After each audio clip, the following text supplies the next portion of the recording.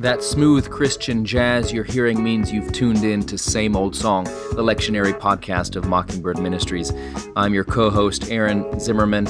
I'll be joined by Jacob Smith as each week we break down the lectionary readings for the upcoming Sunday to give you something to think about, and if you're a preacher, to give you something to preach about, and no matter who you are, to give you a connection to the never-changing message of God's grace for actual people like you.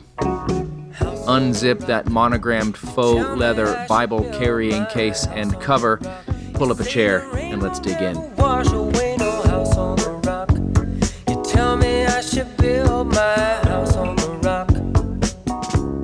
Well, Jake, here we are with 13 more shopping days, 12 more shopping days until Christmas. So do it now, people, so you don't have to give your beloved an e-gift card, which is the worst. Like, an actual gift card is pretty bad, but the e-gift card, which means you, forgot until the last moment, and you just you printed out the email, and you gave it to him. You said, look, here's a code I got for you. You can buy some stuff. Praise the Lord. I just tell everybody to calm down, and say you're a real Christian, and you don't really start celebrating Christmas until after the December 25th. That's right, the 12 days of Christmas. So just tell everybody, settle down, be like, I'm a card-carrying member of the Advent Police, and I don't do anything. Just let that be your excuse, and people will comment at how pious you are, and they will give you a pass. That's what I always do. Every year I tell my sister, I'm like, listen, I take this very serious. Your kids will get their presents on the 7th of January.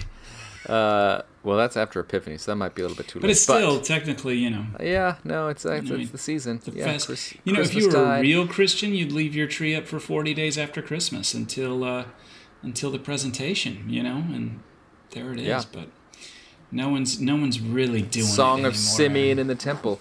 Yeah, that is true. And or you could tell people that you follow the Latin American custom of presents on Epiphany.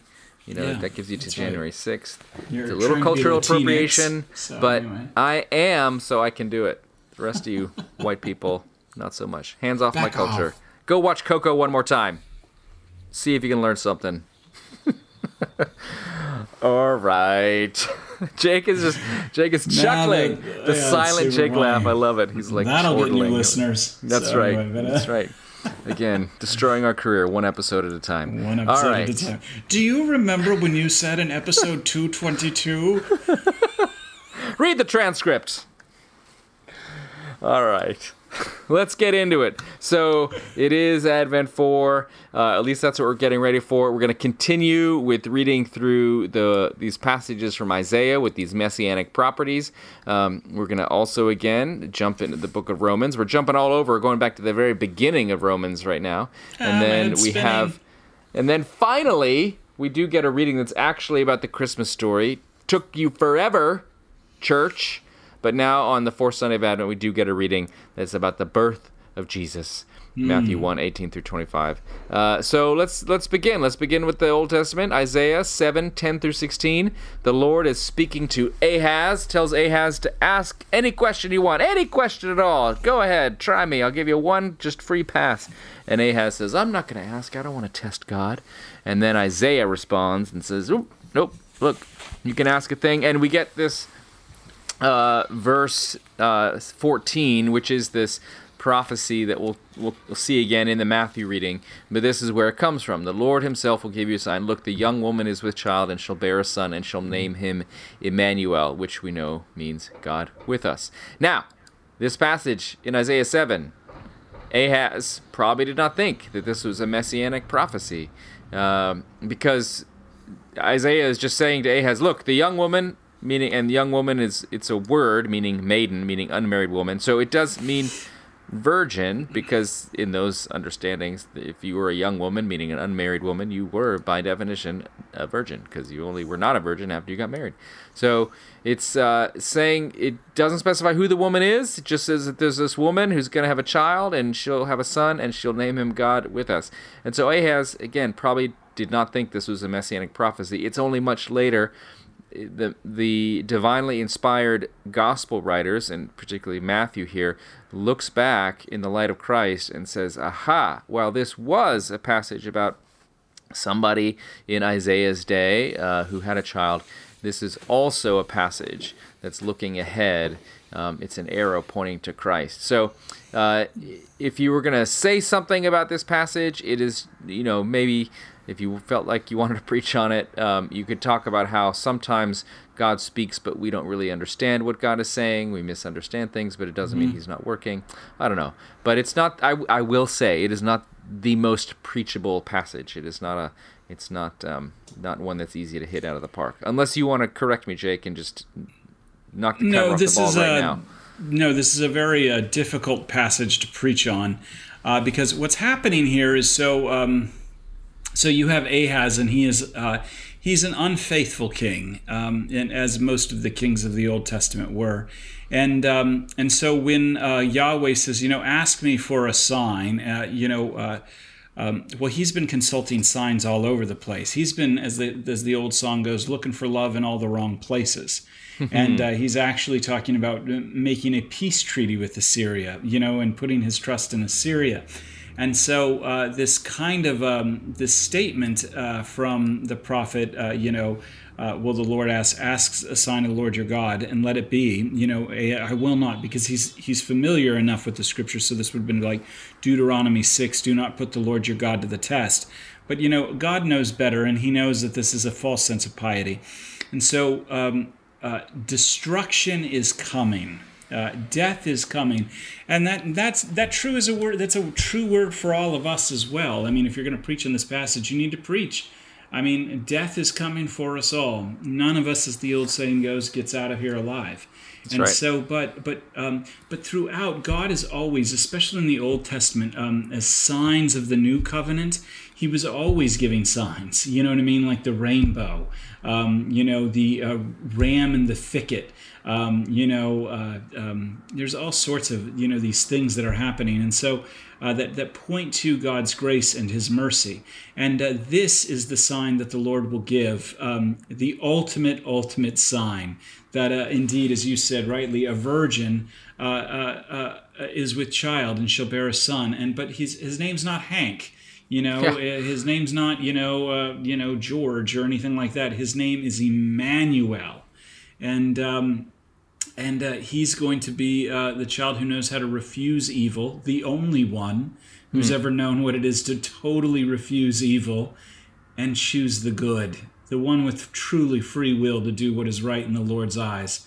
And so so this is the promise, and this is what they're all to look for, and this is what's fulfilled in our reading from Matthew today. So if I was to preach on this, I would say, death is coming for us all, just like it was coming for Israel.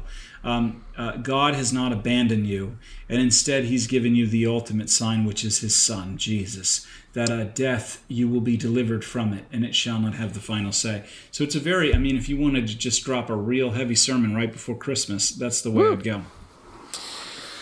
All right. Well, moving on to Romans 1, a little short passage, 1 through 7, where it's not without this 1 through 7 is power packed. Well, so let's get into it. So Paul is beginning this letter to the church in Rome. He's never met them. Hasn't been there yet, but he's hopefully trying to come, and he wants to introduce himself and kind of prepare them. And he writes this really incredible theological treatise in this letter because he's dealing always with people who are Paul haters and who are trying to undermine his ministry. So people who want to bring the law back in, people who want to make Christians follow all these rules about what they eat and all kinds of things. And so he's trying to proclaim the gospel. And so he's saying that this message, I was called to be an apostle and I was set apart to keep this message. But this message is not a new message. I know it's controversial, but it's not new. It was promised beforehand through the prophets. It's the gospel about his son. He talks about him being descended from David, but the Son of God through the power of the Holy Spirit, and he rose from the dead. And the point of all this is to bring grace among all nations, including the Gentiles, and also you, Romans, who are called to belong to Jesus. So why is this an Advent reading? What does this have to do with the tiny little baby Jesus? Jake, what do you want to say about this power-packed Voltron, all the powers coming together, making a giant robot passage? Well, Advent hinges on the idea of Jesus' first coming, and if his first coming has happened, well, then his second coming will happen. And so, but the first coming isn't just some random thought. This is why, it wasn't like God, as so oftentimes is misunderstood, that Jesus was like, plan B. Oh, they couldn't get it right through the Old Testament. They couldn't follow this, so let's give them plan B, Jesus. And so why this is an Advent reading is because it's always been Jesus' plan A from the beginning. And this is what you get in St. Paul's introduction to the Romans. It begins with, he's servant of Jesus and not Jesus Smith. Christ is not his last name. This is his messianic title. And so what Paul is linking him to is to this come thou long expected Jesus, born to set mankind free. You know what I mean? So he's a servant of this Messiah of Israel, and he's a sent out one for the purpose of the gospel of God. Now, the gospel of God is very important because the gospel is the euangelion. This was the message that would have gone out from the Caesars of Rome to tell everybody that Rome was victorious, and now you're a Roman citizen or a Roman slave, and you can pay taxes to Rome.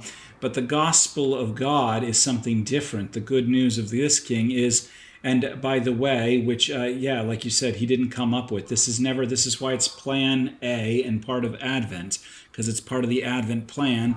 He promised through Holy Scriptures. All of this stuff, this isn't brand new. This is what it's always been.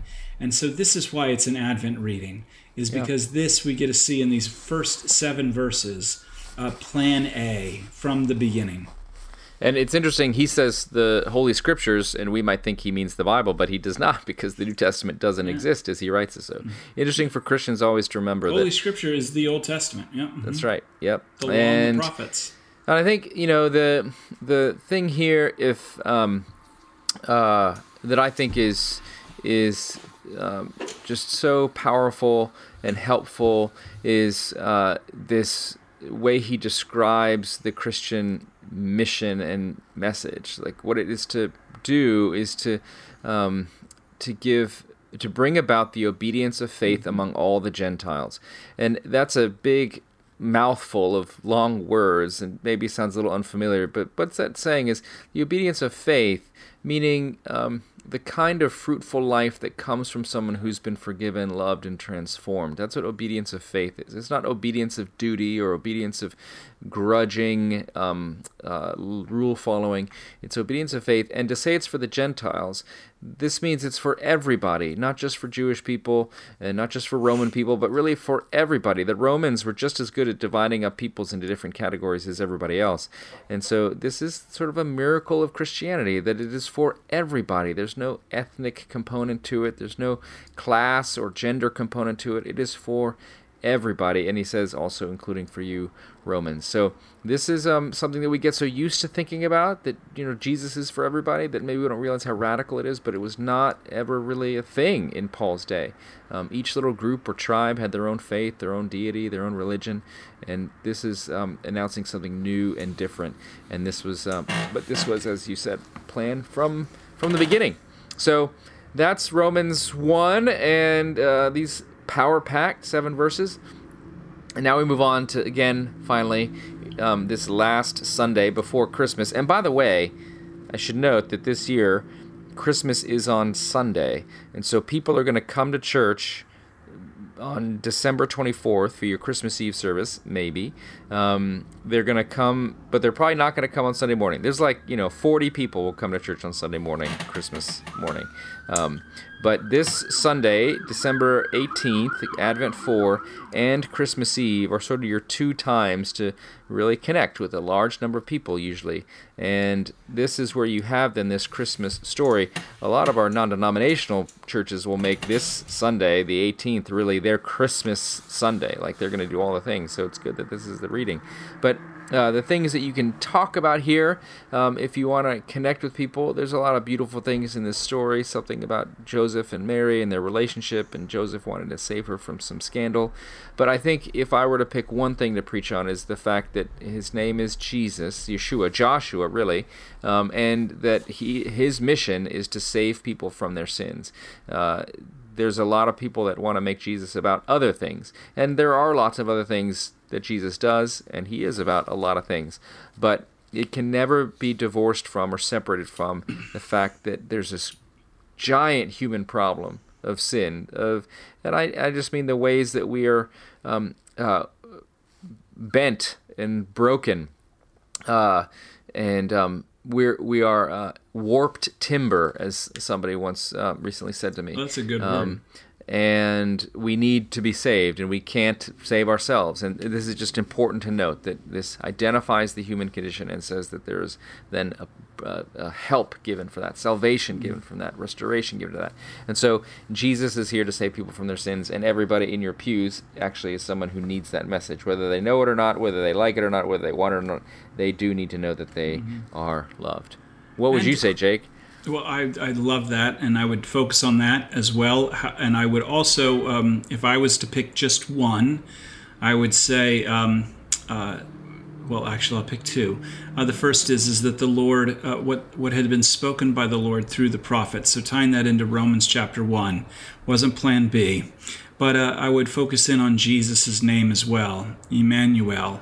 God is with us. And this is something also that people desperately need to know. Everything going on, everything they see, everything they hear right now in the world says that everything's kind of against them. You know, there's life is against them. Their parents are against them. Their spouse is against them. Their job is against them. There's a lot of feeling of, just against. I can't seem to get any further.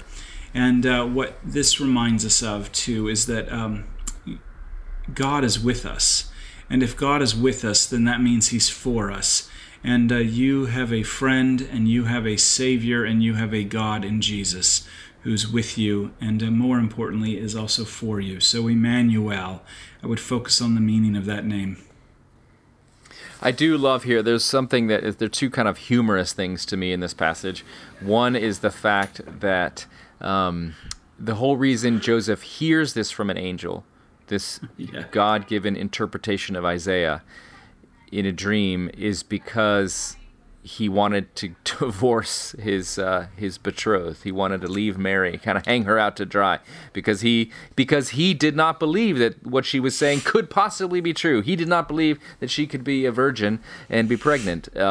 So she obviously must have been two-timing him, and she was no good. So he thinks he's going to be super nice, and he will divorce her, separate their relationship, obviously, but he will do it in a way, because he's such a nice guy, not bring scandal upon her. So he's not going to tweet about it. If Twitter still exists, he's not going to put it on Facebook or on the TikTok. No announcements about this. And because of that, in a sense, not getting it or not trusting her. It takes a miracle for him to by the Holy realize Spirit. it. He goes to sleep. So there's something kind of fun. Like he has to get this angel to give him the scoop and to help him understand that this is what Isaiah was about, even though you didn't think about it that way. That's what it was about. But the other funny thing to me is like, you shall name him Emmanuel, and then it's like, and they named him Jesus. It's just sort of, obviously, Emmanuel, they are instructed to name him Jesus. That's what the angel says to him. You should name him Jesus, but then it quotes this thing about Emmanuel.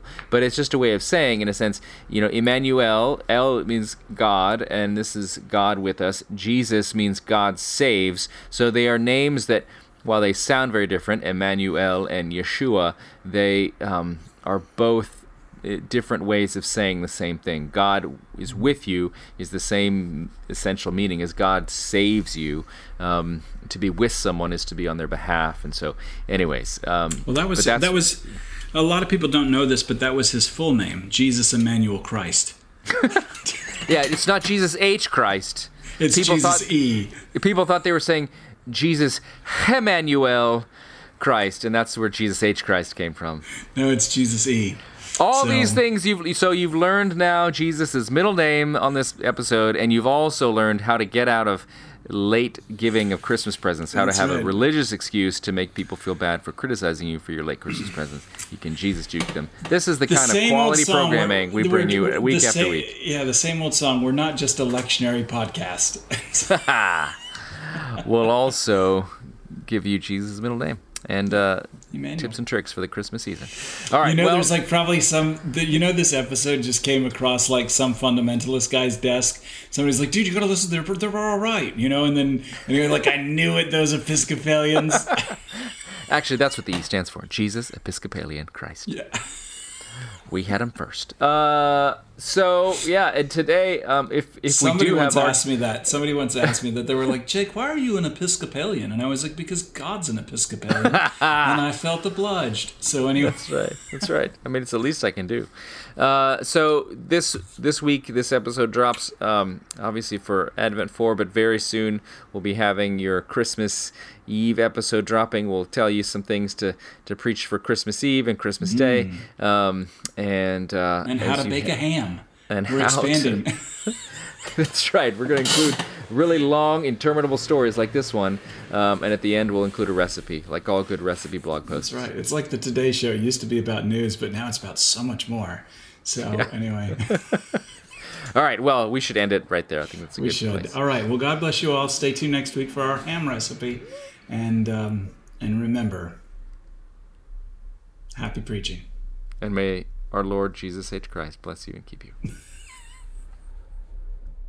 Somebody's looking, somebody cares, somebody wonders what you're doing today. We crucified him, buried him, but 3 days later, well, the stone got rolled away.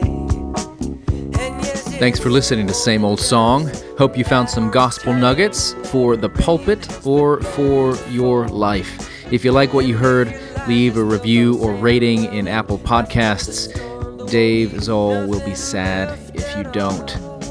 Thanks to TJ Hester for audio production, and remember to keep that Bible by your bedside, ready to rock and roll.